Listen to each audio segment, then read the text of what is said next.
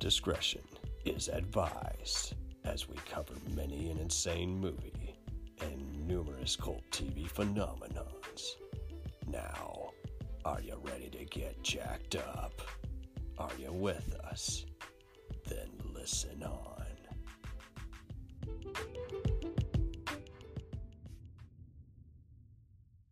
And creator of My Horrific Life blogspot, Erica Wright. How are you today?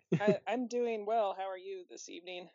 I am really good. I've been keeping in touch with a few other film buffs, been just taking a few master classes on film production. Just realizing that this is not the end. It's just a crap year, but it doesn't mean it's the end of, humanity as we know it. So yeah, at least it is a good time to brush up on skills or develop new skills. So that's like the silver lining I'm trying to see.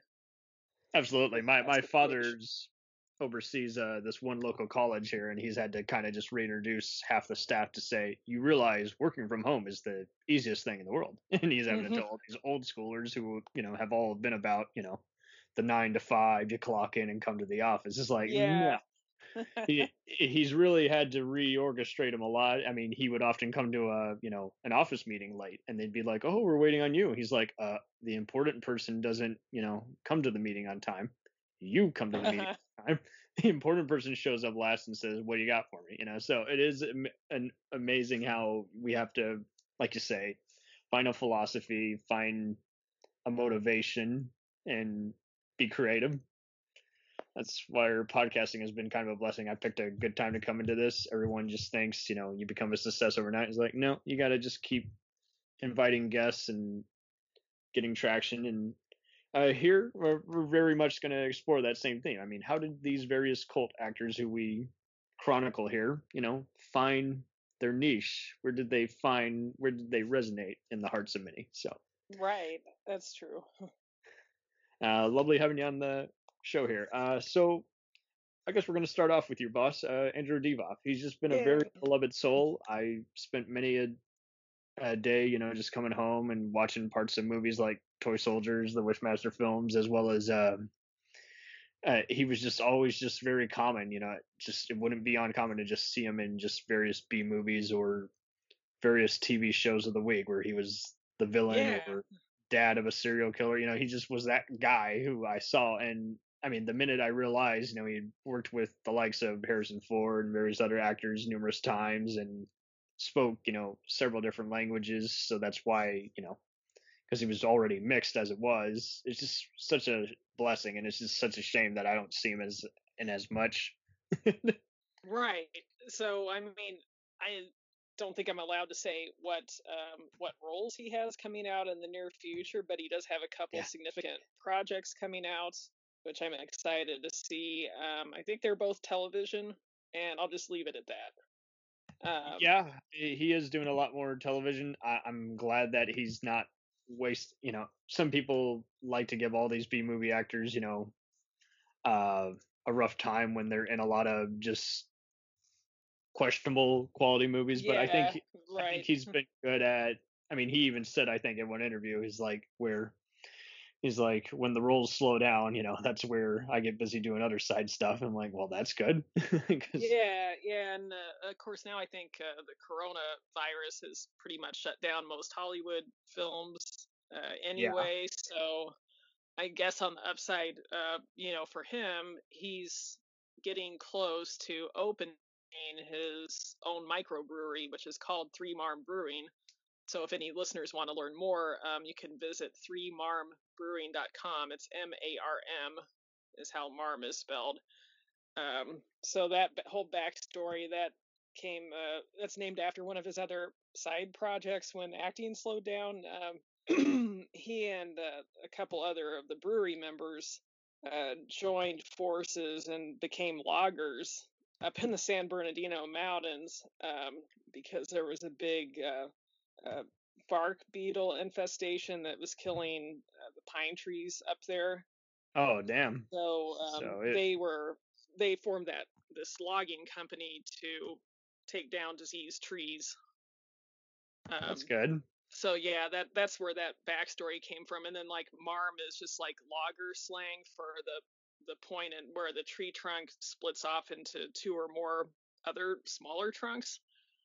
See, this is what I love about just kind of pop culture. You learn so many things, all these alternate phrases that, unless you're around a certain place, you don't really understand the meaning. I mean, and Yeah, speaking like of when I beer, heard marm, I thought it was like a school teacher or something, like kind of an old-fashioned what? word for like a school teacher or like an old woman. I was like, what's this three marm thing? And then he explained it. It's like logging jargon, or at least in that part of the country, it's a term that loggers use. I don't know if it's used in other places as well, but Uh-huh. that's interesting. Um, so he's got several different types of beer that he's been um, selling to nearby grocery stores and bars for the last couple years, and I think there's a good chance that the actual like tap room will be open sometime this year. He's Okay. still doing renovations on it, Right. He's got to but set up the event it, space first, and yeah, it's coming along really well.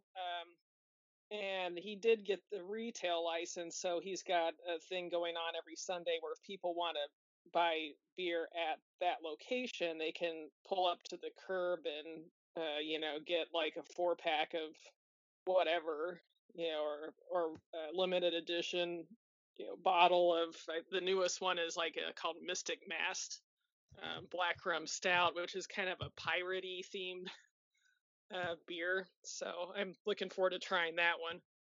no, Um, that's nice. And I mean, he's been you and the rest of his crew have been bright enough to really just allow him to allow people to just share samples of this various stuff in addition to just being another just autograph and photo taken show. So I think that's been a good yeah, strategy. that has been really good. We don't have licenses to retail or wholesale the beer out of California yet. Kind of the exception has been certain charity events. In certain like brew fests, you can give out samples of beer, but we do have some good news coming up on that front. But so far, it's just been limited to California, other than those special charity events. And hearing his various stories about how he sponsored a certain cancer treatment center, which he always says, saved his life, is like was really mind opening. It's like that's cool because Yeah, for a while a lot of celebs were going to just like one or the other, and it's like no, there's so many other third party companies that whatever shortcuts they're using are definitely the ones you want to check out if you are having a big health decline for whatever reason. yeah, that's true.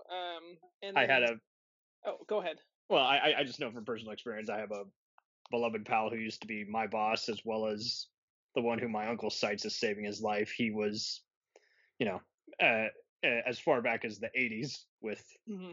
the AIDS crisis and everything. He was using a lot of stuff. Is like, hey, stop taking that shit that they're giving you that you know, isn't going to do anything for your system. It's pretty much just going to speed up your death. It hasn't even Oh been my tested, gosh. right? Yeah. So, and ironically enough, one of his roommates was Marv Bluevelt, who used to be a gay porn star and later became a B movie Oh actor. wow. Okay. Yeah, and just really nice man as well. I've talked to him a few times on Facebook, and he was like, "You know Dr. Bellows?" I'm like, "Yeah, oh yeah, he used to be my boss." What of him? He's like, "Oh, he's the coolest guy ever," and we used to have parties at his mansion all the time. I'm like, "Oh, well, awesome." Okay. Nice. So it's cool how there are some celebrities who, much like Mr. DeVoff, who are doing that whole just here's a good cause, here's a few other cool things, here's and I mean, you're seeing it a little now on cable TV, how you see a lot of those ads with various actors, endorsing a certain healthcare or military veteran Right. stuff, Hmm. but then you see a bunch of other stuff where it's like, oh my god, why is so so doing this with his life? Yeah. Right. Yeah. Yeah. So I've known Andrew for 6 years now, and I've been Oh, working for him nice. for the past three, mostly doing marketing and web administration. Um, Although I do like to go out to California and like volunteer at his different charity fundraisers when I can. Hmm.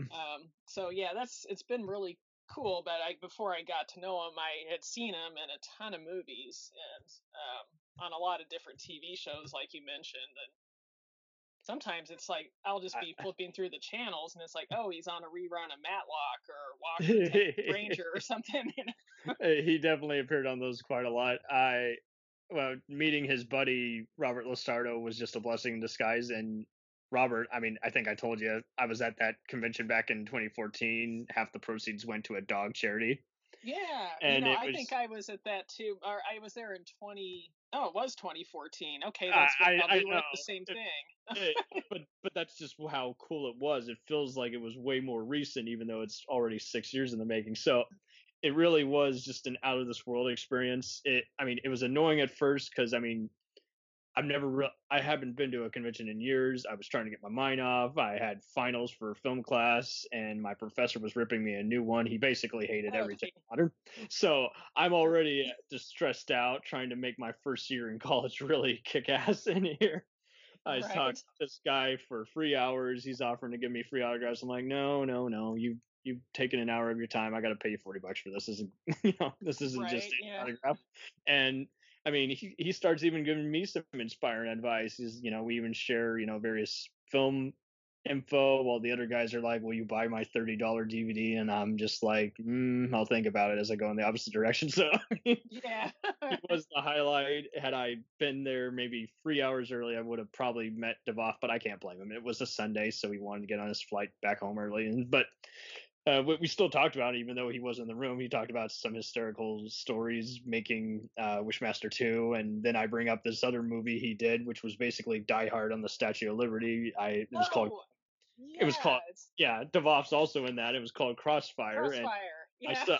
I still to this day wish I could have had sense to bring that VHS tape with me and have him sign it. But it was a cool experience because then he goes on and on. He's like, whatever happened to that movie? That was such a cool independent movie. And I'm like, oh, it played at some video stores. And and so it just pretty much braced me for just better convention experiences. I mean, everyone's has their favorite, least favorite. I mean, the good conventions are the ones where it's like you do learn more about the person, and you had a good chat. It wasn't just, oh my god, I love you. It was more to it than that. It's like we talked for hours. I do like the ones that are laid back enough that you can have real conversations with people, and it's not just like, I don't know, like for instance, Texas Frightmare Weekend. It's an impressive convention by the sheer size of it and the celebrities they get, but for a lot of them, you don't get to talk to anyone. You get their autograph, and you're just kind of pushed through. Yes, and I mean, it was wonderful meeting C. Thomas Howell, because I mean, I engaged him. I said, hey, how are your buddies? Kiefer and Lou Diamond Phillips doing? I hear your dad does a lot of stunt work, and he bit the bullet. He said, okay, you know this much about me. I'll gladly fill you in on what's going on with those guys. I even joke with them. I even joke with him. I'm like, hey, these guys are working on some westerns and all. And I'm like, why didn't they call you up? And then he just jokingly smears back at me. He's like, now I know who should be my agent. It's cool to have that sense of humor. And I mean, don't get me wrong. I talk with Kennedy and the other Mystery Science Theater buffs on this show all the time about Tom Savini, and we pretty much agree that he's a good makeup artist. But I have been very unimpressed with him at conventions. He just seems to just have too much on his mind, despite doing this for years. So yeah, right. I caught him on I know what you mean. And yeah, so I caught him. Well, and it's even funnier because I think one year he was with Devoff and they were promoting The Dead Matter. Yeah. Such a apeshit crazy movie. It is a weird movie. I don't really know what to think of that one. I've seen it more than once just to process it. I knew one guy who had worked on a bunch of different movies, edited different stuff of different quality. He would talk so much shit about everything, but at one time he told a funny story back when I was cool with him, back before he started talking shit about me and a bunch of other people. Oh, no. No reason at all.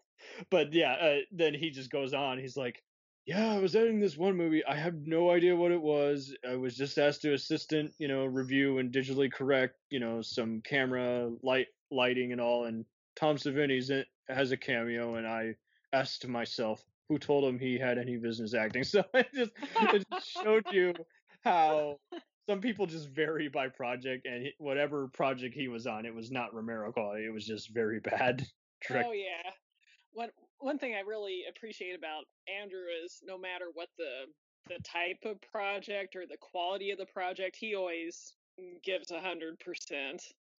That, and I mean, you can't even say that he's played the same role. I mean, we can say that with a bunch of our other people we know, but I mean, he really is. I mean, he's also good at just injecting various moods. We've talked many times in his fan group on how he just really, from minute one, not only are you watching a different kind of movie, but you're watching just a absolute chameleon who Yeah. he doesn't want you to give him an award. He wants to just do it justice. And I'll even go into a few. We can even do a whole different episode on his most underrated film roles. But I mean, Yeah, seeing that probably would need a separate episode, yeah, definitely. because don't get me talking about Devon. Devon is just amazing. But just on a positive note, I love how, for better or less, he's kind of become an underrated just go to for just playing these various uh he's been in a few sci-fi shows to where I was Hmm. surprised that the Star Trek people never rung him up and said we need a Romulan or Yeah, right. or a mutant alien of the week who's being experimented on. And I mean, he was in so many crime movies playing, cops, even crooked ones and gangsters, to where I was like, you know what? Why wasn't he in a Training Day or Serpico type movie? Yeah. Yeah, As close as he he's gets is definitely versatile. with Blue Hill Avenue. Yeah, that's true. So, you mentioned also how you were a big fan of Rutger Hauer, and it's just so funny because I was interviewing Rebecca Reinhardt not too long ago on who's a deliberate B movie indie filmmaker. She started out blogging for Pop Horror and just said, you know what, I'm going to start making my own, VHS, deliberate Mm. grindhouse type horror films, but do it in a very campy kind of way, do it in a very just I mean, like she's doing a total throwback, but like we're talking Tim Ritter Truth or Dare territory here. She is absolutely embracing all of just the '80s slasher stuff and sleepaway camp type bullshit, and it's awesome how she's covering it all and getting a few Nice. semi knowns and actually trying to do the best with what she's got, as opposed to just pull a trauma or asylum where we don't give a shit. We're just fucking around. So yeah, it's really she's doing some cool stuff. And what was so funny is I was asking her how people you'd like to work with, and I brought up Lance Henriksen, and she's like, oh, didn't he die? Oh no, I'm thinking of Rutger Hauer. I'm like, oh boo, how can you mix them up? Oh man, you like have I this was like, moment of panic. Like, what do you mean? Oh. yeah, I'm like I would know. Yeah, I think I I would would too. know. Uh, Alrighty, so yeah. uh, Have you seen Channel Zero at all? I Um, have not. Channel Zero, I think, was a sci-fi network thing originally. It's all Actually, like I did. I each just season is based on a different creepy pasta thing, which is kind of hit or miss. I'm not a big fan of creepy pasta, but Rutger Hauer in season 3 of that is amazing. I think I did, Um, and they didn't really promote it, so that's what was a real shame. They wanted people to watch it. I'm like, well, if you promoted your guest stars, I think you would get way more ratings. Just people, yeah, it's annoying how contrarian we can be because we get kind of annoyed when a movie is reliant on an actor to be good, but at the same time, we want to check out everything hmm inventory. So you do have that contradiction, and it's an interesting contradiction because I'm kind of the same way. I mean, I'm going to see everything clearly by such and such actor, but at the same time, if they're the only good thing about this movie, then it's a rough set. So, uh, yeah, Rutger, I was just really noticing was doing more and more TV in recent years. The last real big recent thing that I saw him in was probably Gallivant. I just thought he was really good on that musical, even though he's kind of more serious. And uh, that was one of those where it was kind of a short-lived success. Like they didn't know if it was going to get canceled or renewed, and they even broke the fourth wall. That's why it was a fun musical. They were like, "We're not sure if we'll get a season 2," in the in along, and then right. season 2 comes along and it kind of disappoints. I remember even my family who I was watching it with was just like, nah, it's not kind of the mustard. It's kind of a step down, and then it gets canceled. I'm like, well, shit. Okay, I didn't mean to sign the death warrant. So what was the last thing you saw Mr. Hauer in? I was surprised he didn't. Probably was Channel Zero. All right. Before that, I had watched his guest appearances in True Blood, but I am not a big True Blood fan. Like, I ended up watching the whole series. It was kind of like just this addictive thing where it's like, okay, I want to see what happens, but at the same time, I hate myself for watching this. That's how it was with other HBO shows. It's just like, why am I doing this to myself? Don't like where the story's going, but yet they've gotten me invested. So, it is what it is. Yeah, and I mean, this is what reviewing is for this matter. Is like if you want an actual thorough review, you got to review, rewatch. I mean, I had Court from Cinema Psyops on here, and he's in love with that Hulu show Reprisal. And that and you want to talk about cult? There's a bunch of cult actors on there like Abigail Spencer and Ron Perlman, and it's an interesting mix of revenge as well as noir. And okay, I haven't seen it, but I guess maybe I'll have to add it to my watch list. It's an interesting one, but it was one of those, like, he loved it more than I did, but I would not take anything away from that lovely conversation we had, because he had studied, all the characters. He's one of those, he watches all like the content and then rewatches a movie just to actually, engage in the actual premise. I can't do it that way. Usually I'm all about the story and then, making note of the content.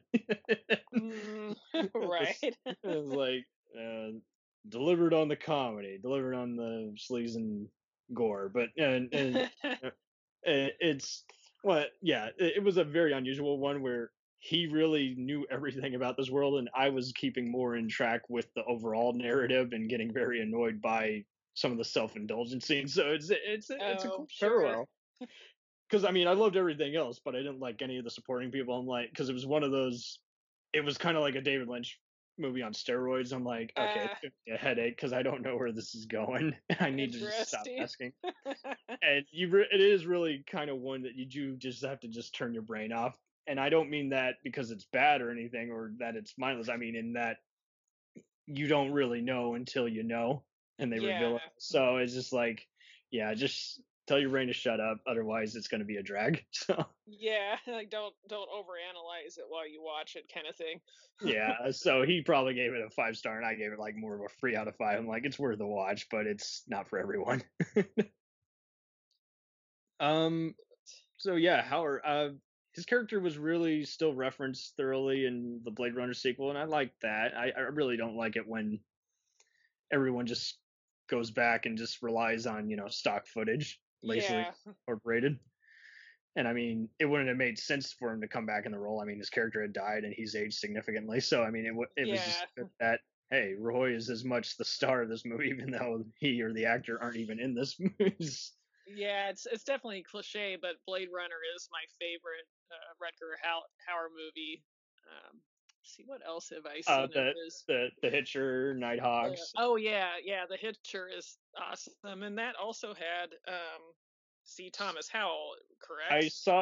I actually saw the sequel recently. I always put it off. I was like, it's got to be a cash in, and I saw that he favored it rather favorably on his website, and I checked it out randomly one day when I was at my boring security job, and I was like, it's not a bad movie actually. It's just nice.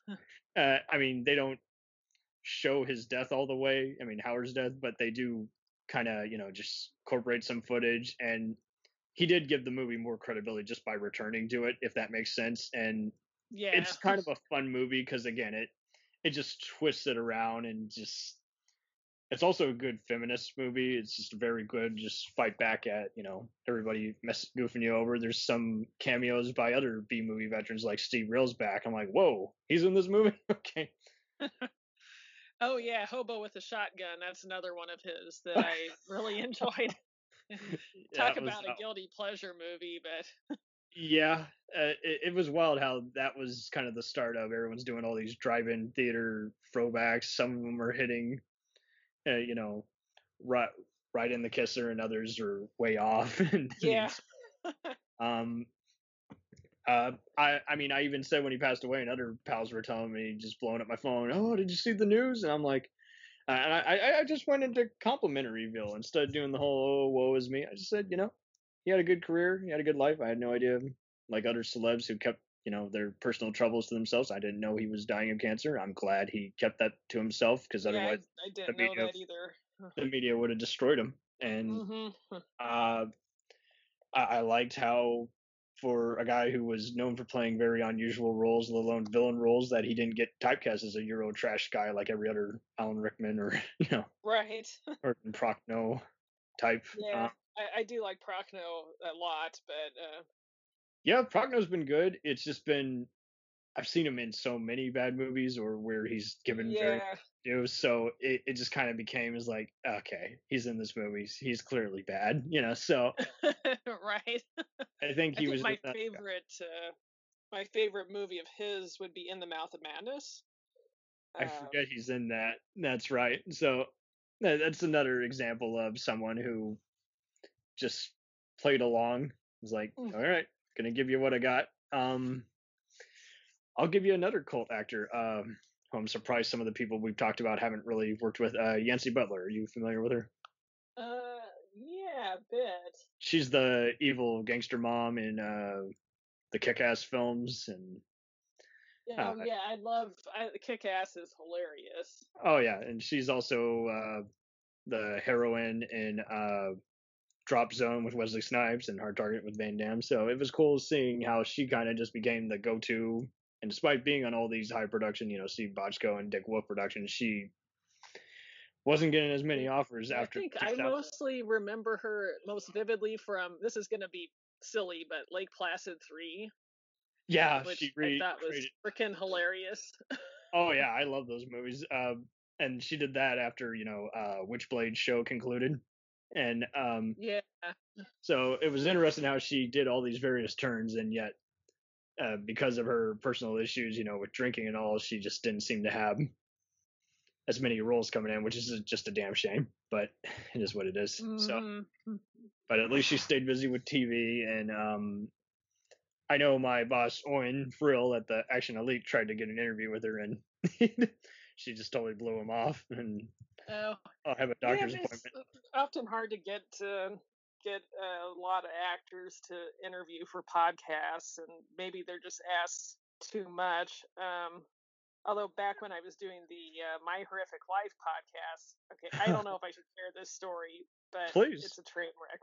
But it's like, okay, so my former co-host and his wife and I went to Crypticon, Kansas City, which is the closest decent sized convention, specifically for horror films, near the part of the country we live in. So we're from Nebraska, and that's like a 4-hour drive from our city.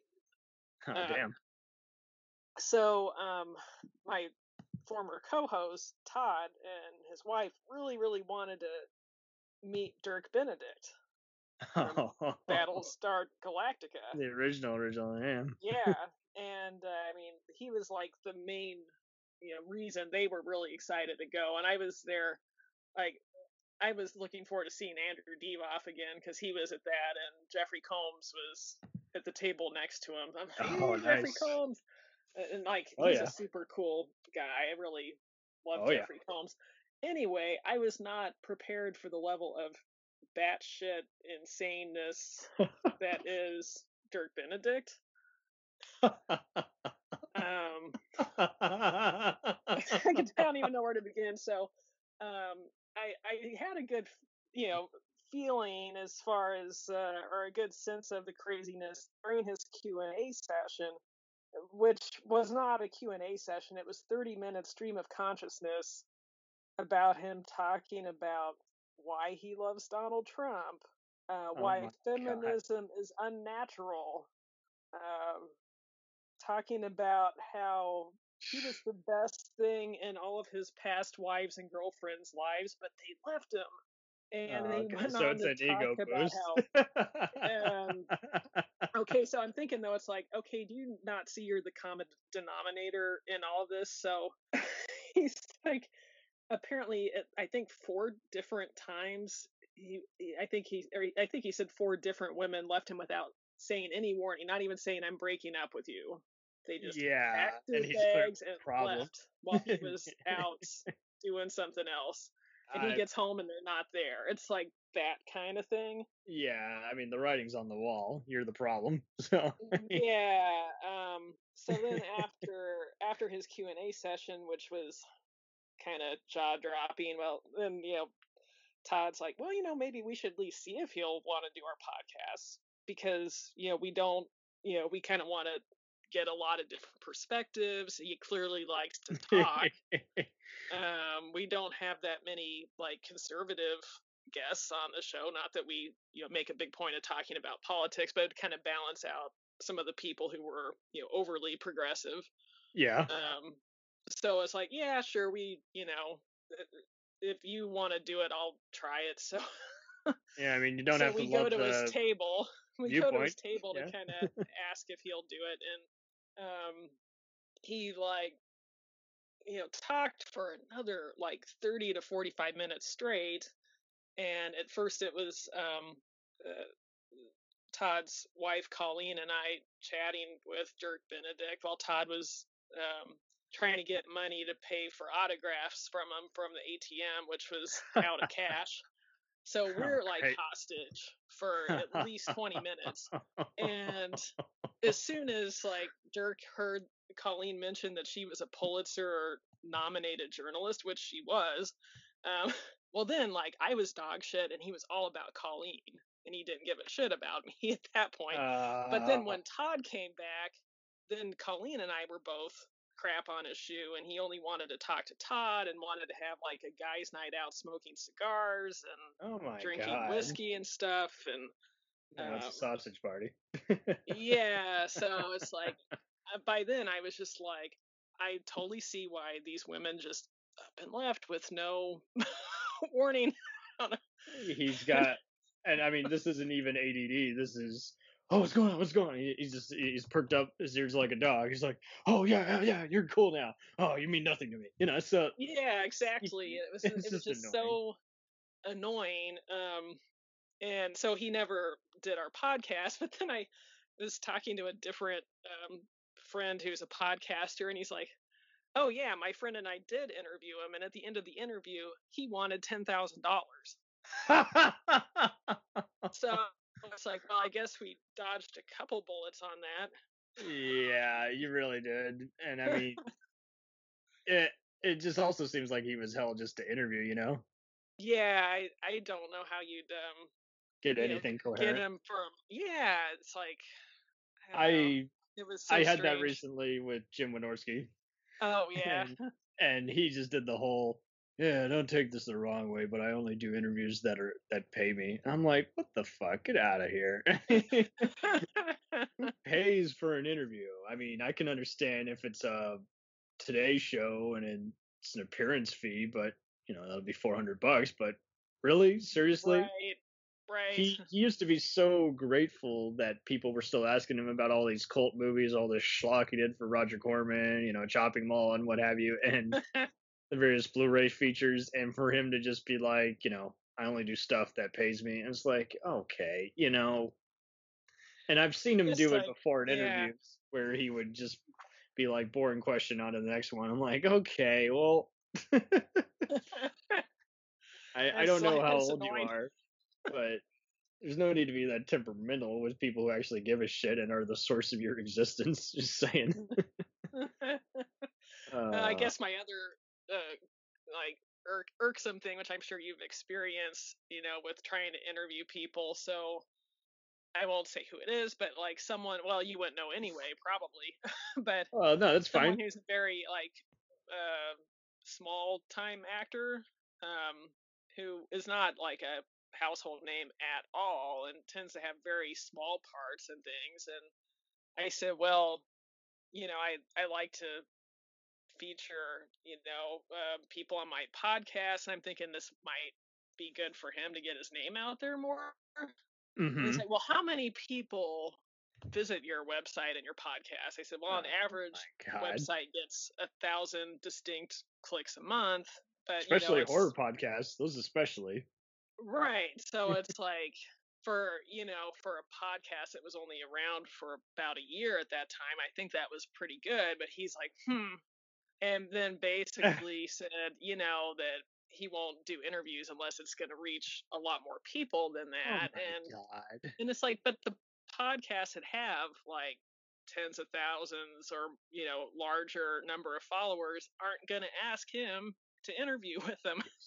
He's just being a jerk, and it's so unfortunate that they do go to that place, because I mean, why not just be glad that someone wants to seeked out anything? And I mean, sometimes it's not about you, sometimes it's about, and I mean, I had that with the other people. I asked them, how many people did you talk with that only wanted to talk with you if you were a thing, and if you weren't really a thing yet, they acted like you were an amateur, and they're like, get lost, prick. And I'm like, whoa, hey. Okay, and now I know the ugly side. So unfortunately, there are many of these people who we end up saying, well, appreciate the talent, don't like the person. I mean, my sister's had to do this with various celebs on Twitter, is like Adam Baldwin, good actor, yeah. stupid person. And who's the other guy? There was this one guy. I did lots of short films. I did for a while. There was this one guy who kind of hyped up himself, even though he was just an extra who happened to have been on a lot of big hit movies that filmed in Atlanta, like Furious 7 and this one Van Damme Dolph Lundgren movie set on a submarine. And he ended up being one of the lead roles in Tales from the Hood 2, which is not a good movie, supposedly. Oh yeah, I saw that. It was a big letdown. Okay, so you probably know who I'm talking about. He's like the lead guy. He's the younger guy. Oh yeah.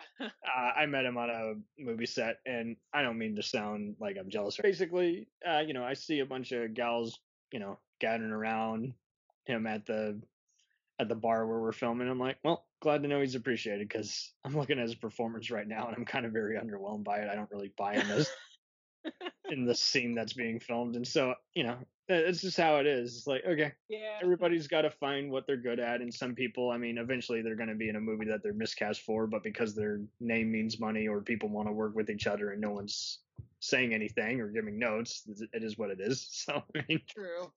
As long I don't know. Yeah, sometimes, like I say with Andrew, like some of his movies, like so many talented actors just end up in some dud movies, and there are some that were. I would say Strike Force is one of those.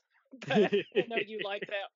I think you like that one, right? It's a trash fest, but don't get me wrong. There is a lot of laughable moments in it, and I wasn't sure what was going on. I mean, especially that they had that one infamous senator make a cameo, and I know William Forsythe likes to choose scenery, and sometimes that can work, and sometimes it doesn't. So I mean, yeah.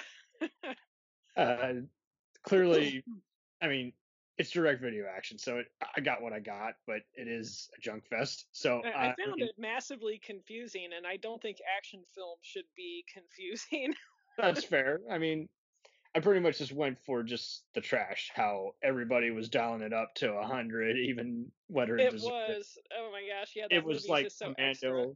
Yeah, it was Commando, but even more unorganized. So, but the second time I met Andrew, it was at Rock and Shock in Boston. I think maybe I told you this story in the group or something, but I had like a stack of like 5 of his DVDs for him to sign, and I deliberately put ones that I knew he was really proud of at the top, like Toy Soldiers and Deadly Voyage. Yeah. And at the bottom of the stack I put in Strike Force, and he was like, did you buy that here? I think he was really hopeful I bought it through one of the secondhand DVD merchants so he could like convince me not to keep it. I'm like, no, I brought it from home. He's like, oh, well, you're a real fan. And he like just signs it as fast as he can and shoves it back at me. And all the other ones, he took such care with like personalizing each one, and maybe putting a quote from the movie in there or something. Bad day. Yeah, with that one, he's like, can't even look at it. Although that's it. I think he's the best part. I think he just really chews the scenery, even though it is a stereotypical gangster role, and he's just like, So yeah, he is really fun to watch in that. But man, the movie as a whole is like, yeah, no, there's a reason it's direct to video. It's just stupid trash. But that's kind of just it. I mean, I'm okay with stupid trash, but then there's the other ones like we talked about, like stuff kind of worse than the dead matter, where it's just like, okay, and this is bad even by direct to video standards. And I knew a few people who made stuff for Trauma, and oh they man, would have they would have late night screenings of it, and I'm not going to say the name, but the name of it was Cancer Dancers, and it got renamed to Moonshine Mean Market. So yeah, and both titles make no sense, but they both ironically have something to do with the plot. But basically, it's a zombie movie, and it makes no sense at all. It's barely a movie. And basically, oh my gosh, okay. yeah, basically it's on repeat. People get slaughtered, people monologue and kill each other, and then people have sex, and then repeat. And I'm like, seriously, who's the star? Who's the main person? And what is going on? And it's just very poorly shot too. Like the sound. Oh no. So that's just it too. When you already got a plot, that is really getting on your nerves because none of it adds up, or you don't know where your attention span should resonate, and then to mash it up with just technically inept, then that's when it's just unbearable. This is like, I mean, because Maverick Home Entertainment you can at least make fun of, even though it is garbage stuff. Right. But I mean, other direct videos, that's the other thing. Is like it was always hard to tell just the independent, kickboxing or slasher film from the, okay, this is a bad casting, and that's just it too. The cash-ins are also kind of in a whole different kind of suckage from the ones that are just that direct videos their only source of income, let alone the only audience that would find them. So it is interesting how we go for this loop, and all these actors have had to navigate it. Going back to Devoff, it would be hysterical if I've been tempted to ask him if he would love to somehow like riff one of those Wishmaster sequels he was not involved with, because I think it'd be hysterical. I know he's a professional and all, but I mean, just like it'd be fun to have Tony Todd riff Candyman Free, or Lance Henriksen riff one of the Pumpkinhead sequels. It would just be very funny to just do that and just have, again, an Elvira, Svengoolie, Mystery Science Theater type riff, but have the actor in question who's in the movie. That would be hilarious. Oh my gosh. And I mean, I'm sure Devoff would give that guy. I mean, nothing against John Novick. He's a decent Canadian actor who's been in stuff like Stargate SG-1, but I mean, just he would be like, those movies were not good, we'll say. So. Yeah. And that's the shame too, because they could have worked, but they don't. It's just some people hate the makeup, some people love the makeup. I'm just like, well, it serves a purpose, but that's the least of its problems. The problem is that Part 3 is basically just a rehash of every horror sci-fi movie from Warlock to Terminator, let alone the first movie. And then the fourth one is like, hey, he's in love. He's making all these O noises, and it doesn't make any sense. At least the fourth one had some, I don't know, it had some storyline going on that made it a little bit interesting. It felt like a Lifetime Skinamax movie, and then it did, and then all the boobies in it. Oh my gosh, but that's a whole other. And Michael Trucco was actually pretty good, and this is before he was on Battlestar Galactica. But like you say, it is more tolerable than Part 3, where it's like, who's gonna get killed, and he's getting slaughtered, and now he's killing me at a college. Oh yeah, all the scenes of people just running from building to building on campus for 90 minutes. It's like, what is this? Like, yeah. I know it's a lower budget movie than I think Wishmaster 1 and 2 combined, if I recall correctly, but still, it's like, my friend in Russia, Andrei Iskanov, makes much better movies for like $2,000 than Wishmaster 3. Well, that's a good point. There's a lot of Russian and German filmmakers and even Swedish guys who know. I mean, if you look at movies like Cold Prey and what have you, and even 2004's Creep with Franco Potente, they know how to establish it all and make use of the creepiness instead of just, like you say, what is going on.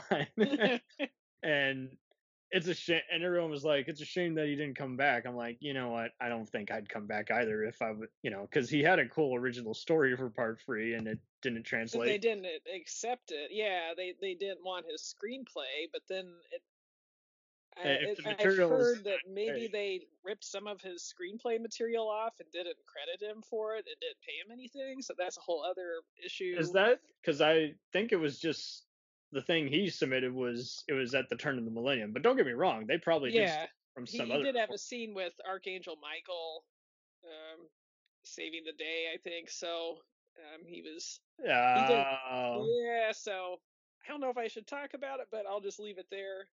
I know he hates those movies guts, and I know Robert Kurtzman probably I can't speak for him. He probably has just recently given up Facebook because he's so tired of the negativity. I think he saw. Yeah, I saw his post saying it's such a shame. He was leaving, but then he came back. But then he said, "I am unfriending anyone who posts political stuff." And I'm thinking I'll be unfriended soon. I don't know. Right. Because I'm not going to quit posting what I want to post, but yeah, well, it's a complicated time when everyone's sharing stuff from other sites, and every once in a while you see something that's clearly on one of the biased news channels or even on Infowars, and I'm like, God damn it, that's a good conspiracy, and now you're taking someone else's take on it, and it's like, let's. Maybe if it was just Discovery Channel, we wouldn't even be having this conversation. So I mean. That's true. Really, it wouldn't come up. Oh, it's on Fox. Oh, it's on MSNBC. No, it wouldn't matter. It wouldn't be like.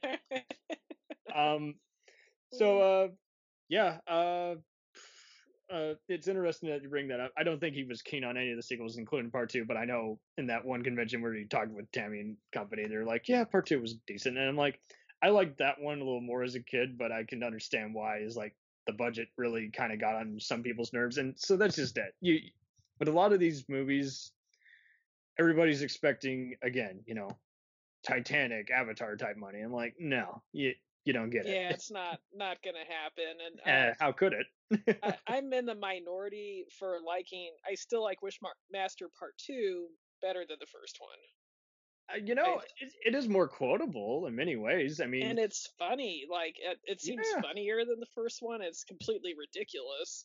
And I mean, the kills are a little more inventive near the end, and I mean, just the whole prison sequence is kind of wild. And I mean, I like the prison scenes the best. It's hardly a cash-in. I mean, it had the same producer, Peter A. David, and the same cinematographer even. So I mean, clearly they did their best to try and make it be a fun rehash. And I mean, the whole premise as its whole was very much like, Gremlins or Leprechaun, where, you want a fun movie where you're seeing stuff hit the fan and it's not about just, who's going to get killed next or just a gimmick. Because now every movie's still, trying to be like Paranormal Activity or, even A Quiet Place now. And I'm like, look at Hell House LLC. That had no actors. That even before Shudder made it one of their featured titles, was already just getting a lot of attention. Bella Capacitor's another one that everyone's talking about. You got to check out on Amazon. And I heard an interview with the guy on Stephen Izzy's Everything I Learned from Movies, and he was hysterical because he had a cool knowledge on just like bad movies that stand out are ones that were made with heart. And I'm like, well, that's so true. That's why everyone remembers silly stuff like Troll 2 or The Room, because they were trying to make a good movie as opposed to something which was just a really bad joke and someone said, let's make it a movie like Sharknado. So it's like, right.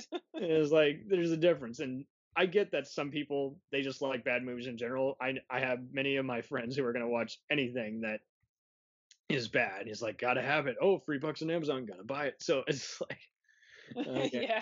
And you gotta pretty much just know what crowd you're with and just stay away from the snobs. I encountered so many of them in film school who were like, oh, it's not as good as Christopher Nolan. I'm like, really? That's what we're basing every movie on?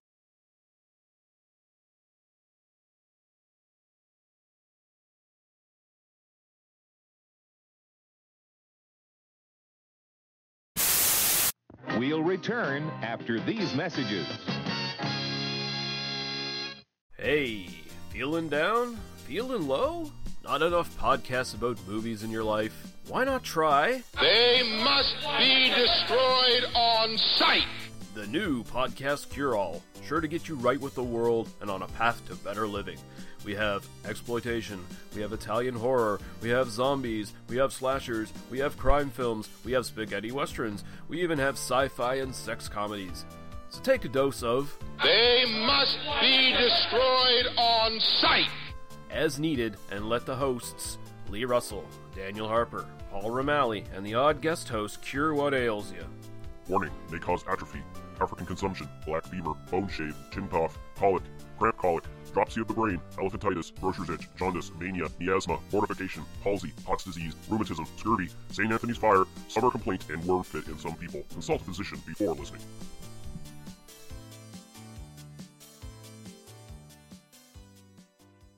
Hey, I heard you like movies. I heard you like to hustle. I heard you like podcasts. Well, guess what? There's a podcast for you out there called The Home Video Hustle. Damn right. Every Friday, we talk about whatever movie PJ picks out the bag. What does that mean? Every Wednesday on our YouTube page, I put a bunch of movies in a bag, and PJ picks one out at random. And then we just watch it. We talk about it for maybe like an hour, hour and a half, 2 hours, whatever we feel like doing, wherever the conversation leads us. But do we actually talk about the movie? Most of the time. Tangents galore. Yes. So believe me, we may be a movie podcast, but it's not always about movies. We might talk about video games, music. Yeah, that's the big one, music. Sometimes we might get a little bit of politicalness in there. Yes. Sometimes we may just, we know what we like to do. We like to tell stories, PJ. Yes. I am the master storyteller of the podcast realm. Undefeated. So if you like to hear about movies, video games, whatever foolishness comes to our mind, the most random stuff you could think of, check out the Home Video Hustle. You can find us on the Stitchers, the Google Play, Apple Podcasts, what else? Podbean, what else? Podcast Addict, goddamn, all that. Ain't no reason you can't get your hustle on. We everywhere, worldwide, baby. Hustle, motherfucking hustle. Hey, we can't cuss in the promo, PJ. We gotta be family friendly. There may be podcasts out there that don't want his hair say all that good fun stuff. Well, you. Don't run the listeners away, PJ. I'm sorry. But this is going kind of long. Yes. So we'll go in this and say, hey, check out the Home Video Hustle every Friday on all the various podcast outlets. Peace. Peace.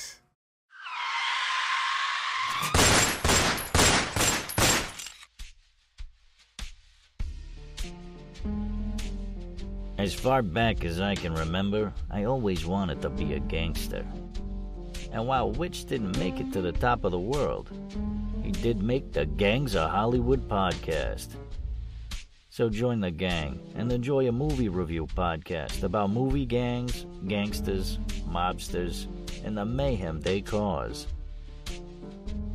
You can find GOH Podcast on Facebook, Twitter, and Instagram at GOH Pod at www.gohpod.com, as well as your favorite podcast listening app. And remember, say hello to your little friend for me.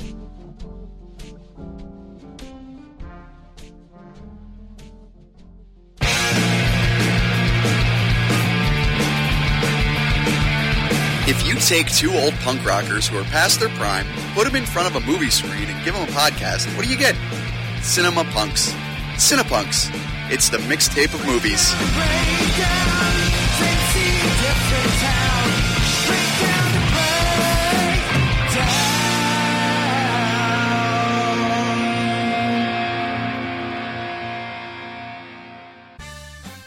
Did you ever see a film at such a young age it left you traumatized with cinematic wounds? Necrophilia. It's a dead issue, man. Don't push it. Cinema Psyops is a weekly podcast documenting an ongoing experiment on the mind of an unwilling test subject. No one should have to watch this movie. Oh, no one should have to watch this? No one should have to watch this movie. Surprisingly, it's not a topic that a lot of people really want to tackle. I'm shocked, Prudes. I know, really. Right? It's the next sexual frontier that no one wants to explore.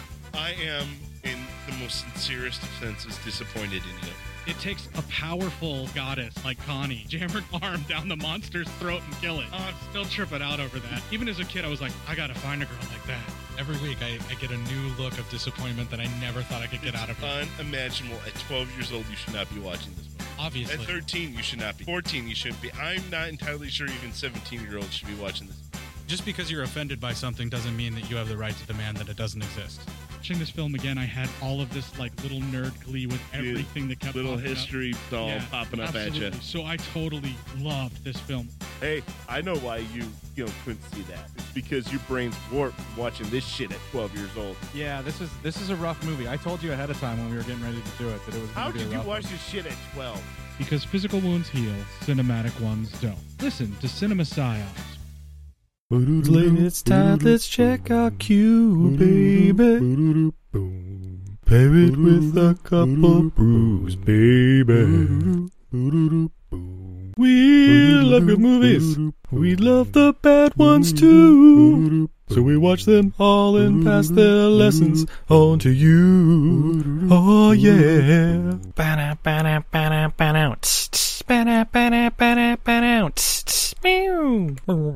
Everything I learned from movies helps to make life a little bit groovy. Whether one last plot holes or gratuitous movies, it's time to get busy with your friend Steve and Izzy at eilfm.podbean.com. We now continue with our program.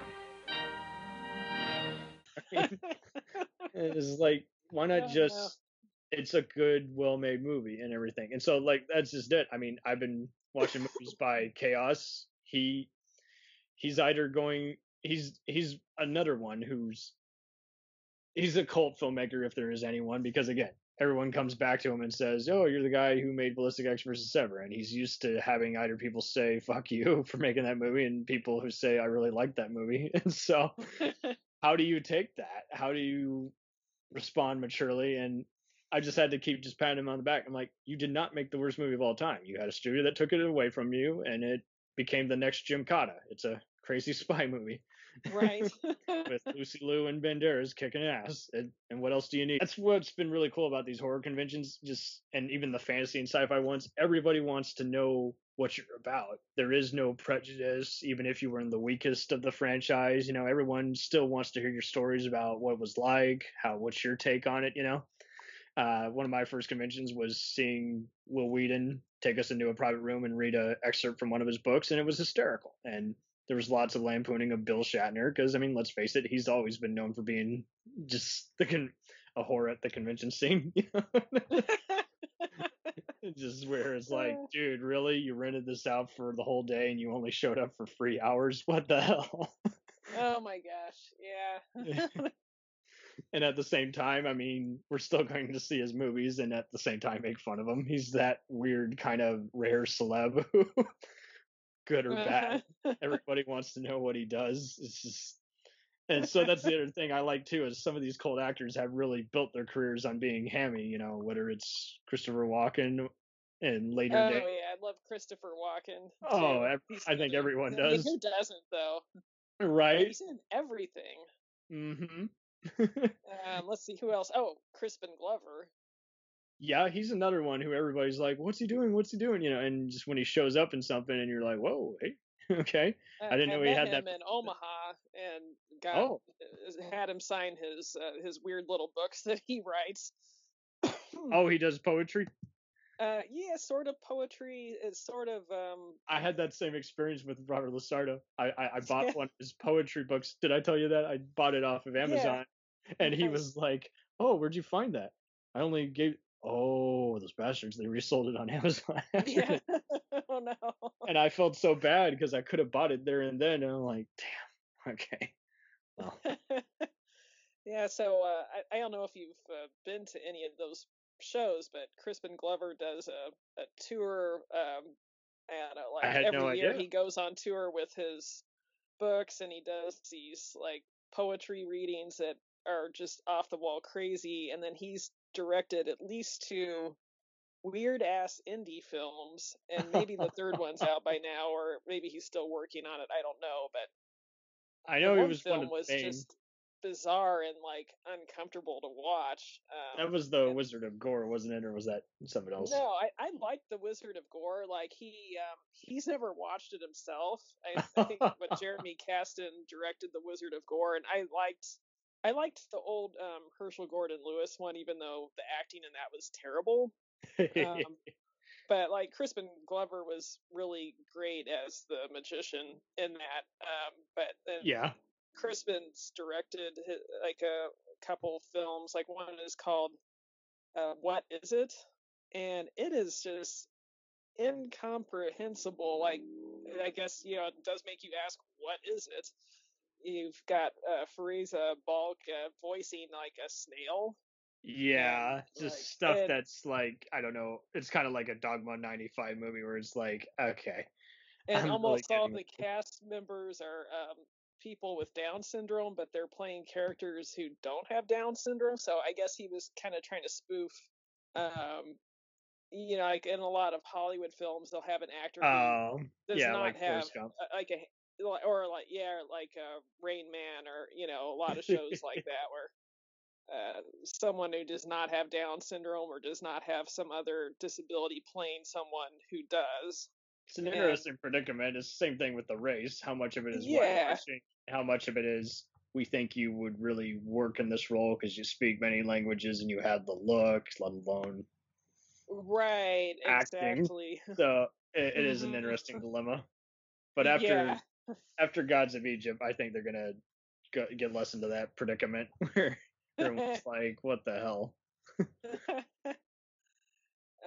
So yeah, if you get a chance to go to any of Crispin Glover's shows, they are really cool. But I mean, he puts so much effort into that. Like his live performance is at least 30 minutes long, and then he screens his movie, so that'll take like another couple hours. After that, he spends like 2 hours doing Q&A stuff, and you can ask him anything. That's definitely what I like about the stuff like that, just seeing kind of a live stage show, for lack of a better word, just being performed in front of us all. And then like after that, he'll spend like 10 minutes with each person and sign whatever. Really good. Yeah. He's now like a little touchy about signing Back to the Future stuff because he was screwed over on the sequel. Where I don't know if you heard that whole story. I have. So he won't sign some certain Back to the Future thing. Yeah, and I mean it makes sense. I mean, you've had a bad experience with it. Why would you? I mean, some people can acknowledge it, but he's not over it, so I get it. It was a traumatic part of his life, and so he's just don't bring it up. But now I have to ask you another one. Have you, since I've been noticing that a lot lately, where people perform excerpts and then if you got extra time and seating arrangements, then see a screening of the movie, and Frightmare's done a lot of that. I definitely want to screen a movie there. I am now. I don't. Onto how your earlier point on how they screen a lot of movies at these conventions, which is a cool double business. Have you by any chance come into contact with Robert Bronzy? I have not. Okay, so long story short, and this is one of DeVoff's heroes, apparently he looks just like Charles Bronson. That's his whole name. He's a stuntman who looks and almost sounds like Charles Bronson. I saw him at a convention. He looked very kind to everybody and what have you, and he's with the director named Rene Perez, and they've done all these just various Rene has essentially made a career just doing a lot of knockoff movies. Death Kiss, Hello West, Once Upon a Time in Deadwood. It just they're working on a prison movie that sounds like the words Assault on Prison, Precinct 13. It just has Michael Perry and Richard Tyson and a bunch of them. It's just very, very bad. That's funny. Right. No one's telling them they can't not make these movies, but these movies are bad enough to where some of the side people I know have interviewed their movies and like reviewed them, and when they gave a review back, they were like, "We really don't have anything positive to say." They were very carefree. They were just like, "Oh, any attention's good attention." I'm like, "What?" Okay, even if it's a 2 out of 10 star movie and the review consists of looks like a student film and the actors aren't even in the same room, that's not a good review. So So, long story short, they're going to keep making direct-to-video stuff and airing it at conventions, and they're not going to care. But and the Robert Bronzi guy has already gotten a lot of slack for saying he's not much of an actor. After all, he's a stuntman. So I'm just to the point where I'm like, I wouldn't mind casting him in a movie, just use that name appeal, but give him a role, an actual role with dialogue. Yeah, definitely not. But it'd be cool to have him play a soldier or a Danny Trejo henchman. Yeah, I can see that. Speaking of Trejo, it's interesting how a lot of these Hispanic actors have kind of had to build on his appeal and kind of be the next guy. And I'm like, you know what, guys, you guys are good in your own right. You don't have to build your career off of them. You know? Right, that's true. Raymond Cruz, I think, is a good example of another guy who, like DeVoff, I'm glad at what roles he has gotten, but I'm surprised he's not as well known. You know, here he is playing Sniper in Training Day, one of the Delta Force guys in Clear and Present Danger, and then best known as the openly gay detective on The Closer and its spin-off Major Crimes. So he's had an interesting career. B.D. Wong, I think, is another good example of a cult actor, someone who, you know, was the priest on Oz, was the psychologist on Law & Order SVU, and now he's, you know, playing Awkwafina's dad on Nora from Queens, and and he's found success from franchises like Father of the Bride and the Jurassic Park, Jurassic World. So it's interesting how he's been a man of many faces, and good on him, because I mean, he kept his, you know, same-sex marriage secret for a while because he knew he'd get typecast in that. He kept his nationality secret because, you know, he was Korean, but he didn't want to just play just any Asian role or any doctor role. So he definitely survived somehow, somewhere. And it's interesting seeing how a lot of these people have had to get through, you know, like you say, just the thick of it, just really play their cards very wisely. And it hasn't always been easy, because eventually, you know, you get a bad role. It's like, it sounded good on paper. Yeah. I don't know why Mel Gibson still has a career, and I don't know why Danny Glover has a lot of bad movies for every 5 good movies he makes. So, you know, it's just like... Yeah, I cannot stand Mel Gibson. That's a whole other podcast there. And it's another one where it's like, I love how everybody else ganged up on a bunch of other celebrities who had a word that was taken out of context or one controversial statement, and with him they're like, yeah, let's forgive him. I'm like, no, you can't forgive him. That's the thing. You can still see his movies, but you can't forgive him. That's the thing. He's a shithead. And like with that, it wasn't just the words he used. Yeah, like what was that one cooking show lady whose career was ruined because she said the N-word or something? Not Martha Stewart. Oh, I know who you're talking about. Yeah. What's her name? But I mean, yeah. But then like Mel Gibson's not just using that word. He's like threatening to kill his girlfriend, like, and screaming at her by voicemail. It's like, that's really disturbing. It's like just that whole domestic violence vibe of it, rape and all this stuff. Yeah, it's like, okay. I hope you get assaulted, yada yada. It's like, and I mean, he'd already been in problems for being raised by, you know, a bigot who's like, the Jews are the source of the problem. So I mean, he's already had these drunken, you know, rampages, and everyone does the whole, I was drunk. I'm like, well, guess what? When you're drunk, just say what's on your mind. Exactly. That it's didn't like come that from stuff anywhere. is in your brain and just, you know, it comes out. It's not like it's out of character. It's what you're really thinking. Same things with dreams. You know, everyone does the whole, oh, it's just made up shit. I'm like, well, no, dreams are just a bastardization of stuff that you've thought about at one point or another. And because it's all blended together, it doesn't make any sense. So, I mean, everyone likes to act, this is someone trying to tell me something. I'm like, no, it's just a re-immersion of stuff that you thought about maybe 5 days ago, and whatever reason it's still on your mind, so it came up in your dream and it didn't make any sense. So it is interesting how everyone's had to, again, try and either be mature or just say, you know what, never seen a movie with this person again, they're so ignorant. So it's been interesting, kind of the same dilemma with, you know, Tom Cruise, Gwyneth Paltrow. Everyone's like, I hate them as people. I'll see their movie though, or won't see their movie. You know, it's right. Mm-hmm. I'll see the movie if they're not the star. Or, I mean, Mission Impossible is going to make bank anyway, just because people like that whole concept. He could die in it, and they would still see it. You know, it's just right. It's true. Yeah. DeBoff, are you going to get a role in one of those? Please. Please He get a role. should. He deserves it. Yeah. He used to work. He used to do a lot of stuff for Viacom and Paramount. They got to have his number somewhere. I know. Carlton Cuse, you've been employing him on all your shows, having him guest star. Can you take over the Mission Impossible franchise? Oh gosh, wouldn't that be fun? Yeah. I'd enjoy that. I've always wanted him to be a James Bond villain, especially with similar actor Julian Sands. He's been another guy who's kind of gotten the roles that otherwise would have gone to Ben Kingsley or Michael Caine, but yeah. because it wasn't their cup of tea or exact quality, so say, it went to him because they needed someone who had been in some period piece stuff and whose name kind of meant something. So there's another guy who's just kind of, I see him in Warlock, Arachnophobia, and all this other stuff, and then there's just no telling when he shows up what he's gonna play or who he's gonna be exactly. So I do like cult actors like that. I do like another one I love is Ben Cross, another UK great, who everyone always says. Oh, right. Everyone's like, hey, whatever he's in, at least he was in Chariots of Fire. I'm like, well, he was pretty good in all this other stuff that he didn't have any business being in.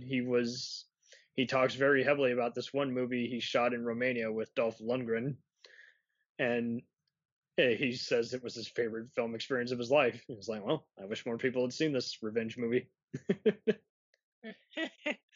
Oh, one of my favorite female character actors, Famke Janssen. Yeah, a very good example I think she's amazing. Yeah, and I had no idea for the longest time that she was Dutch, and that I think she had studied to do dance or something, and then being in some of these horror movies and Star Trek guest spot, and then X-Men, and the rest is history. And I hadn't seen her do much. GoldenEye, yeah. Oh yeah, GoldenEye. That's right. So yeah, here we are, the James Bond connection. You've been in a James Bond movie. Everyone remembers your face. And she was in one of those Relentless movies, and you want to talk cult? There's a bunch of cult actors in those crazy films. I haven't seen that one. Yeah, she was in one of the weaker ones. But yeah, aside from X-Men, I know she was in this one horror anthology show that Eli Roth produced. And Eli Roth, I know he's kind of a cult guy. He seems like a nice. That's the one I'm thinking of. Yeah, and I didn't really know what to think of that one. I kind of had the mad reaction you had to some of these other ones where I'm like, well. It got really good. Okay. The first 4 episodes, though, of that first season were really uneven, and I almost quit watching it. But that's what I'm thinking of. In my opinion. Okay. I'll check out season 2 then. If that's the case. Season 2 was a little hit or miss for me, but then season 3 was really good. So. Oh, it went that far. Well, damn. No, yeah, and then it ended, but they pretty much kill everyone, and that's how they ended. So. Oh, now I want to see it even more. But I also like Eli Roth. I'm glad you mentioned him. He's I think he's kind of underrated as a director. I know we're not really talking about directors so much, but I think he seems like a cool guy. He's kind of a cult actor. I didn't really care for him as an actor, but he seems to really love movies and really be in charge of everything. I kind of liked his Death Wish movie, even though everyone really spat on it. So, I mean, he's definitely. I didn't mind that one at all. And that's just it. I did like his acting in Aftershock. I thought he was good in that, but some of his early acting was like really, not good. Mm-hmm. And I mean, some of it you don't know if it's that they don't have the specific training or they just weren't comfortable one day and that's the best take that they had. So I really do wonder how much of it is just the editors just getting too comfortable and just wanting to get it done. Yeah. Because I see that with even the best movies. I see actors saying a line that could have been delivered better, and it's so minor that you don't notice it or you don't recognize it on the initial viewing of it. So it is always interesting just seeing which people evolve over time. It's even more interesting what roles they're better known for, but which really they're not the most proud of, or which aren't the most developed, if you know my meaning. Like, look at Jonathan Banks. Here he is, everyone knows him now as Mike, the cop turned hitman on Breaking Bad. But you look at his earlier, Beverly Hills Cop type roles, and he's kind of just playing a lot of one-dimensional roles. He's not bad, but you only see him as, evil, bad guy. Right. Who's just he's just bad. He's just evil, and you don't know why. So it's definitely interesting seeing which ones have kind of evolved and which ones have always been able to add extra layers, and that's why everyone wants to work with them because they're professional and they. Lobo Sebastian's always been a favorite of mine. Another one like Davafu, I wish kind of had just more roles, and he's been getting more of them. Don't get me wrong, but I always would see him guest star in every single crime show, and I mean, he was in some other horror ones like, Ghosts of Mars and Leprechaun 5. But it's been interesting. Yeah, I went there in the hood. Yeah. It's better than. I did laugh at that one though. I mean, it was funny. Yeah, the Leprechaun series is definitely a good example of one that's kind of both bad and yet entertaining, if that makes sense. It just blurs the line. It totally makes sense.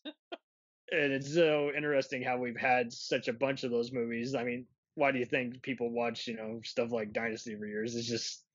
It's trashy and yet it's fun. So it's just interesting seeing that kind of thing just play into all these various movie franchises that have come back. Lacey Lou on Cut to the Chase covers a lot of stuff like that now. Nice. And it's definitely interesting how, just to wrap this up, I guess, who do you think is going to keep making a bigger impression on various conventions?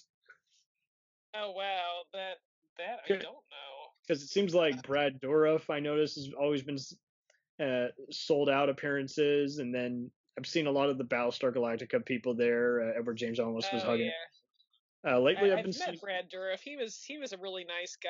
I was super embarrassed though. So it was another thing that Divoff was at Rock and Shock, where he did the first Jens Hellebrew beer pour for charity. So I was up really late drinking his beer, and I mean, I had been up for 24 hours, and I was like just done, like a little bit after midnight or 1 a.m. or something. I was like about to pass out, and I hadn't really been drinking excessively, but I was tired and my feet were covered in blisters from wearing really bad shoes.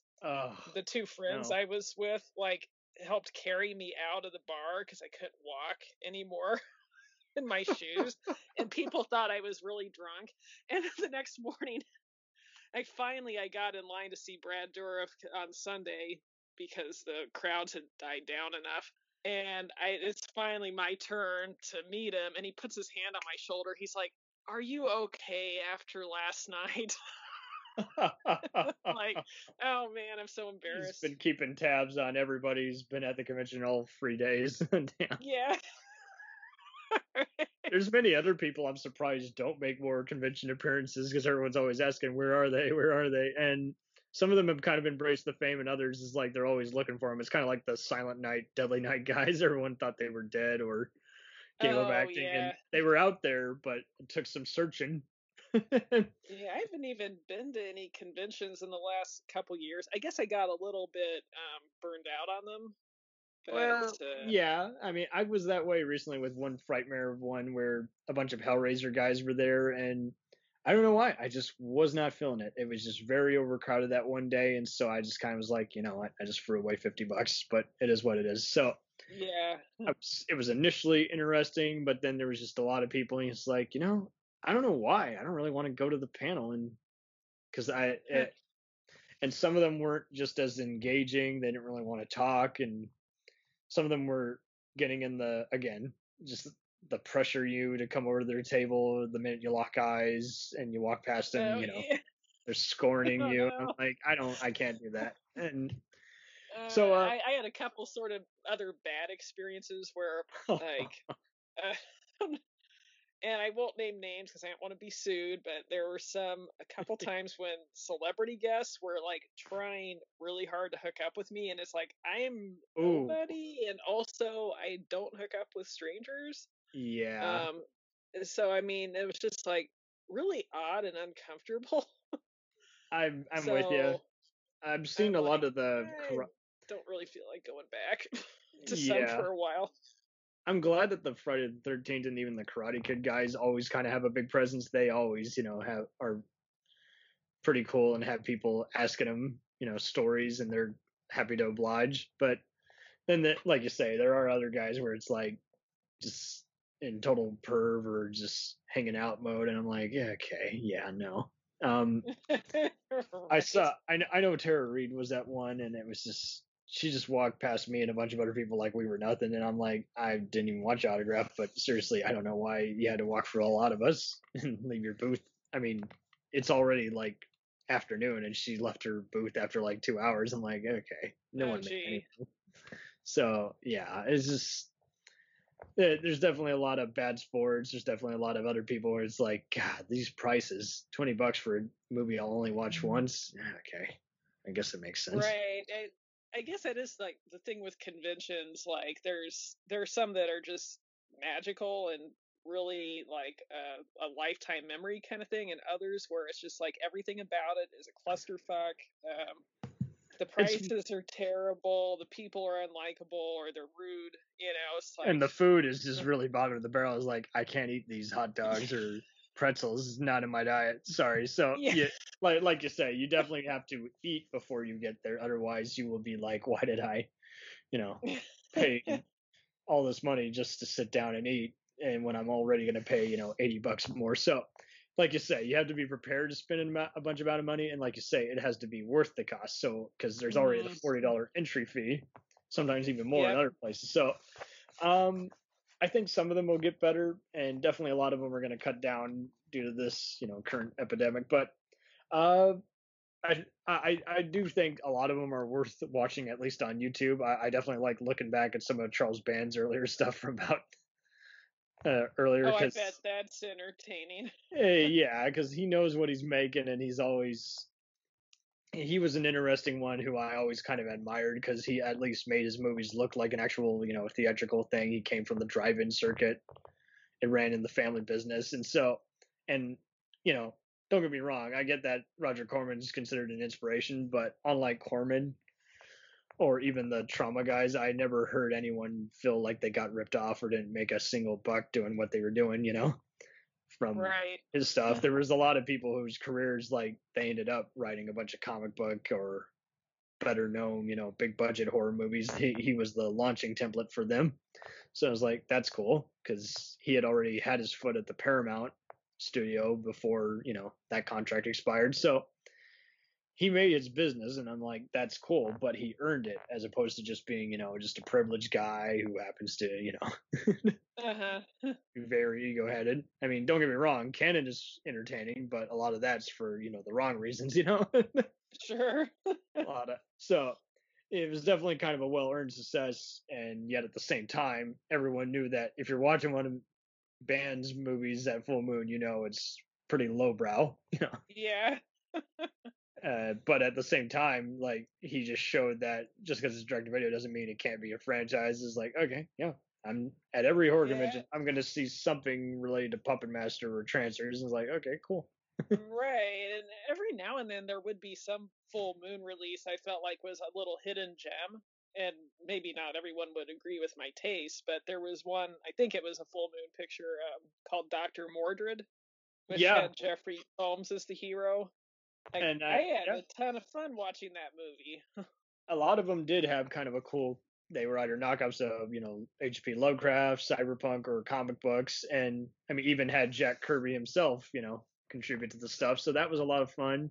That's where David S. Goyer got his start before he, became part of the, DC or Blade movies. And I was like, and so, like you say, there are a lot of just cool ones there. I thought Vampire Journals was a fun one. There was a few other ones that were pretty mysterious and rather entertaining. Pit and the Pendulum. And so, like you say, it's been just a matter of just got to dig through there. And this is before then they became just kind of just, we're just going to be campy, after midnight, snooze fest, So it was interesting how they started out being just the go-to. Is like, we're gonna have some outrageous horror and just bizarre stuff going on with some genre actors. So it's like, that's kind of why they got their name and their brand. And So a lot of their stuff they did try to be theatrical, and just the budget would just never allow. It's just what's so outrageous about it. Some of them started out as theatrical, then they went, direct to video. So, but everyone was still buying it because it was the same imprint, and they were being shown. That was back when all the movie channels were less restrictive about what they showed. So, yeah, before it became down to who, what company, what studio are we doing business with? Okay. Right. It'll definitely be interesting.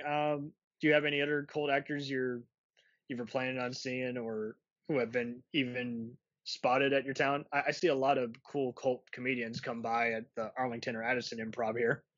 It's always a blast. Oh, cool. There's an Alamo Draft House in Omaha, or technically La Vista, Nebraska, that gets in the past has gotten a lot of different celebrity guests. Like they did a Monster Squad cast reunion a few years ago. Oh, really? They had Don Coscarelli talk about the Phantasm series, but unfortunately, I was super sick that weekend and I couldn't make it. It's always the weekend. That's a bad weekend, yeah. And they were also the people who hosted Crispin Glover when he was there for his 2-night in a row showing, and I went to both nights to see both of the films that he made. Nice. What else? Who else did they have? They had Bill Moseley from like House of a Thousand Corpses, Devil's Rejects. He's a really nice guy. I like him. And I mean, he's a genre star. His name will always make bank. He's been in. Yeah, I guess. Yeah, he's another guy we could definitely talk about. But he's such a good actor. Have you ever seen the Mads Are Back tour, where TV's Frank and Trace Beaulieu, from Mystery Science Theater, will do an actual in-movie riff, like they're in the theater and they're talking on megaphones, not megaphones, just microphones, and those were a blast. Just the very nicest guy, and they were impressed by how many people came dressed, and like you say, all those Alamo Draft House are awesome because they have the whole coming attractions, just vintage posters. And oh yeah, I love those old trailers are so funny. Oh yeah, and what's even better is, much like Crispin Glover's 2-night event, that's exactly the format that they did. They would come in town, do a 2-night event, but they played a different movie each time. And for I know I saw him about 3 years back, and that was cool because that was, for more or less, like one night they did The Tingler with Vincent Price, and then the next night that's great. I know, and then the next night they did Glen or Glinda, the Ed Wood, infamous classic. So way ahead of its time, but in the material, but not exactly the most well executed. So it was interesting seeing that different format. But that was another one where it's like I see that they're so gosh darn tired. I'm like, I'm seeing them eye the bar next to us. I gotta let them get to their hotel. Because I know they're going to be on the road tomorrow. But Joe Bob Briggs was another person I met at Alamo Draft House. He was amazing. He's such a cool guy.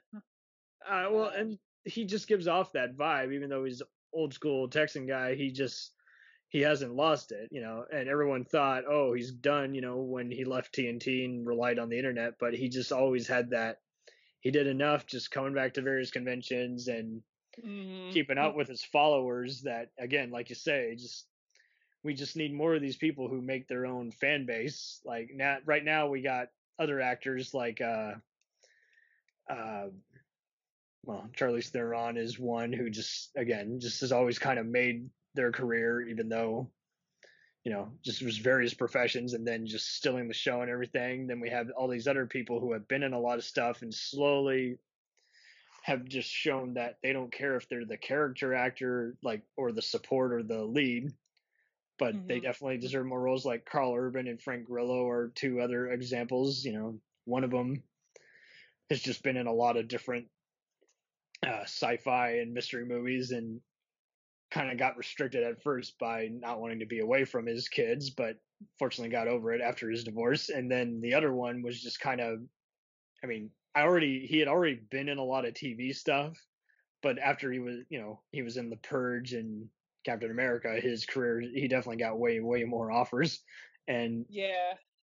it's cool seeing a lot of these guys because they have their own identity, but yet they kind of are who you want. If you want action or horror, but then you want the acting as well, like, okay, cool. So get a one-man show that can do everything you want. But have any other conventions that you're kind of looking forward to that, or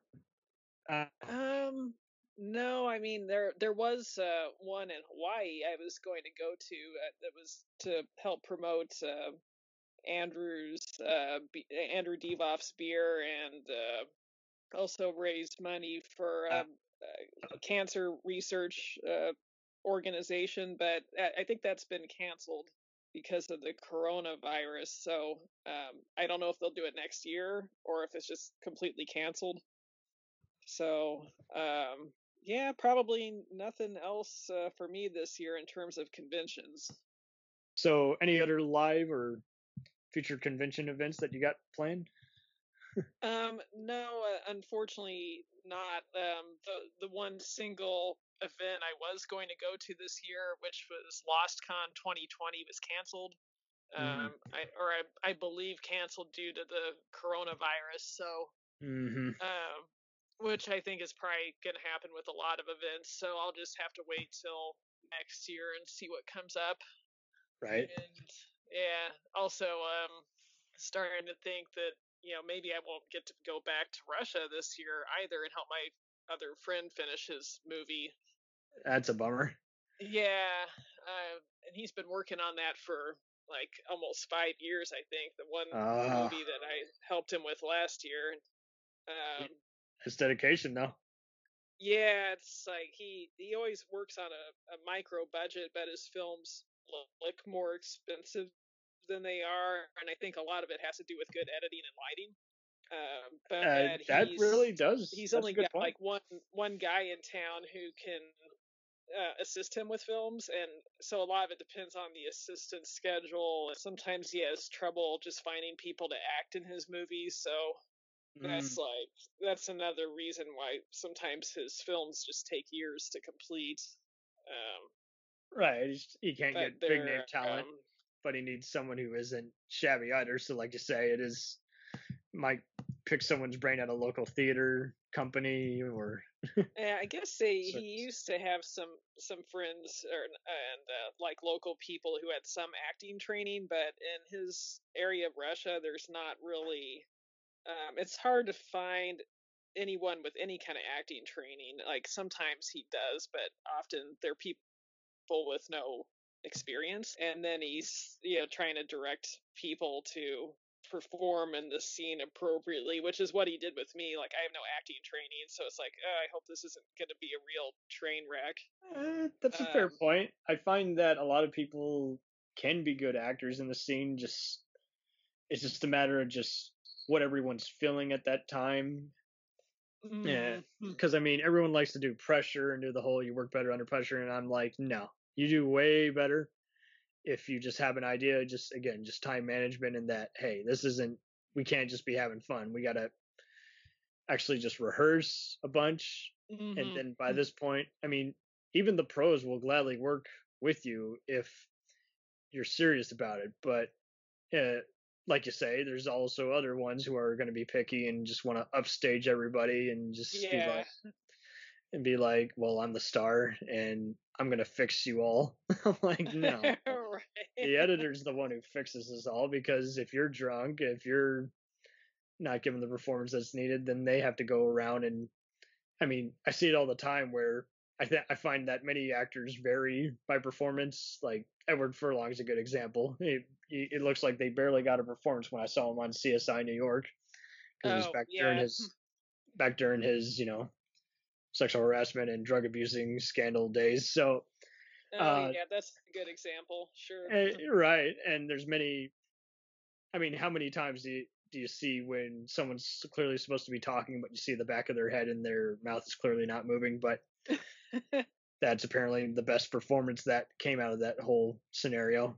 Or I mean, there's so many other factors. The script wasn't the best for the week. The director wasn't inspired. So, yeah, like you say, it came down to the producers and editors saying, "Screw that. We're not going to invite that director back." And we got to. And Well, yeah, with my friend Andre's films, like he does all of it.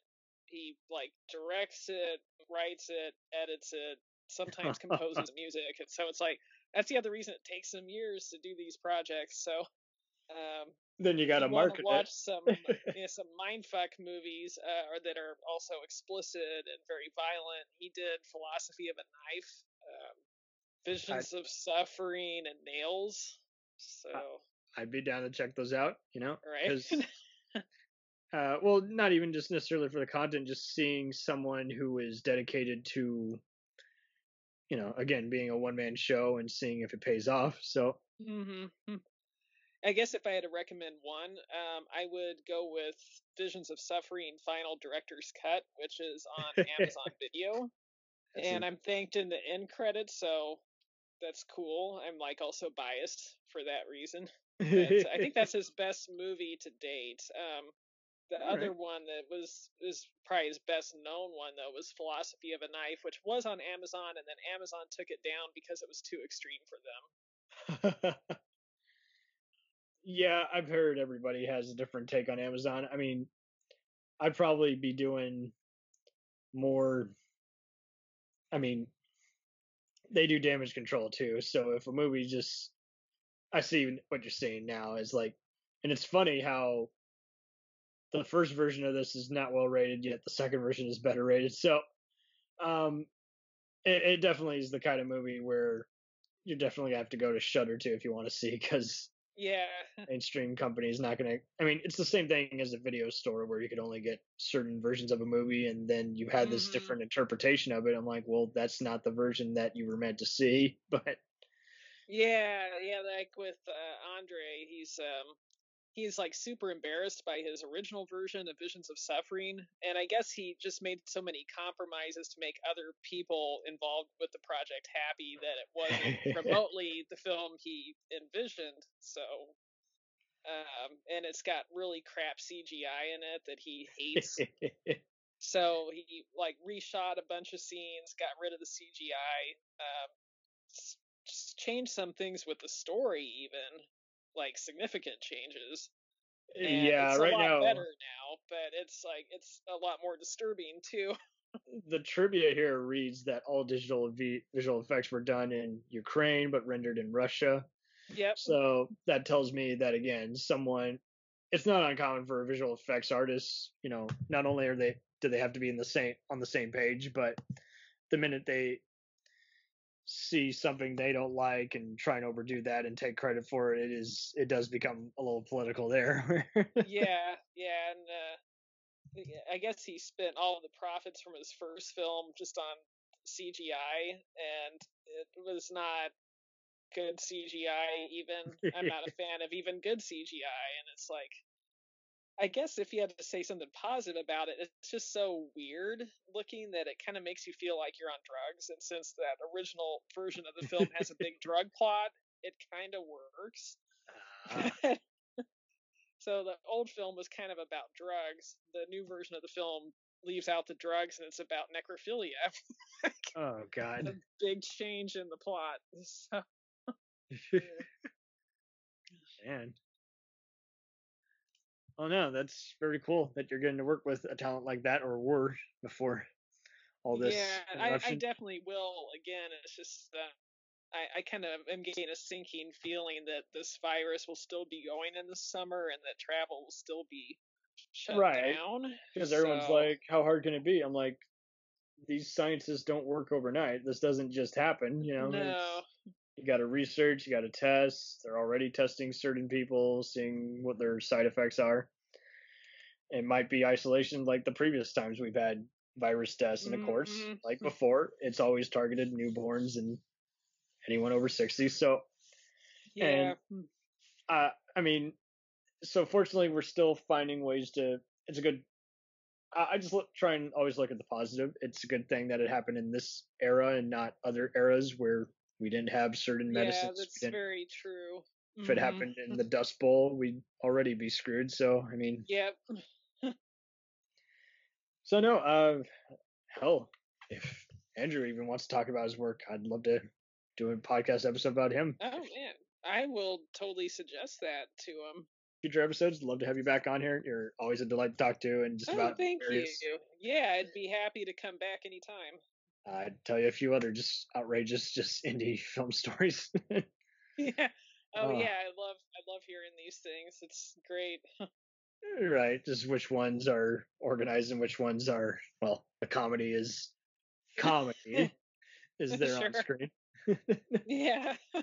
I was hearing my guys at the Movie Melt podcast talk about how this one outrageous Canadian film, Psycho Pike, and that was another example of a movie which no one even knew existed, and other people started learning more about it and leaking out more about it to where then they demanded it must be released. And there was, because of a failed distribution deal, there was only 5 versions of this movie before it got rediscovered one day on YouTube. So it's just so funny, the evolution of various movies that have, and let alone much like these actors that we discussed, have made their own legacy based on just unusual, just not only just career decisions, but business deals that just not only could you not make up, but could not even be done today. It's wouldn't fly.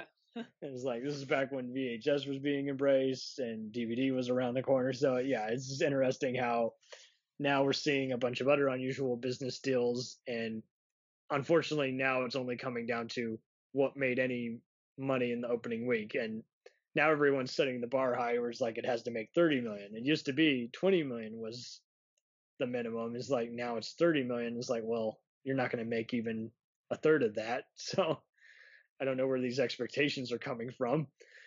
But now it's even more interesting how everything is so digital. So now everyone has a better way of hiding whatever went on behind the scenes, professional or not, and how it was shot, how they can, if something bad happened, if someone was acting unprofessional, then we'll be damned, because there's a lot that can happen in Photoshop or Final Cut.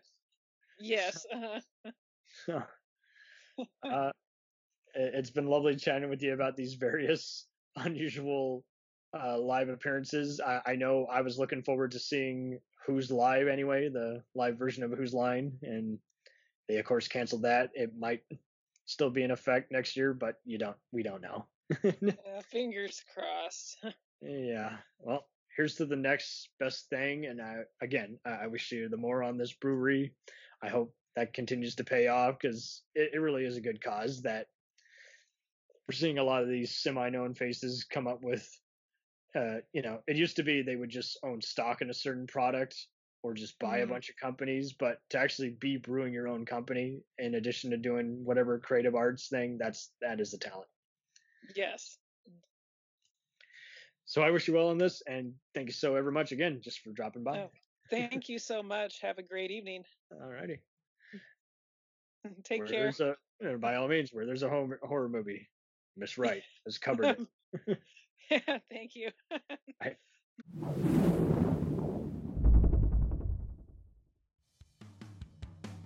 The Jacked Up Review Show can also be followed on Facebook on both the page and the group. Feel free to chat, leave questions, make requests for future episodes. You can also follow us on Instagram and Twitter. Thank you so much for your various support, and we'll continue to entertain the hell out of you. Till then, take care.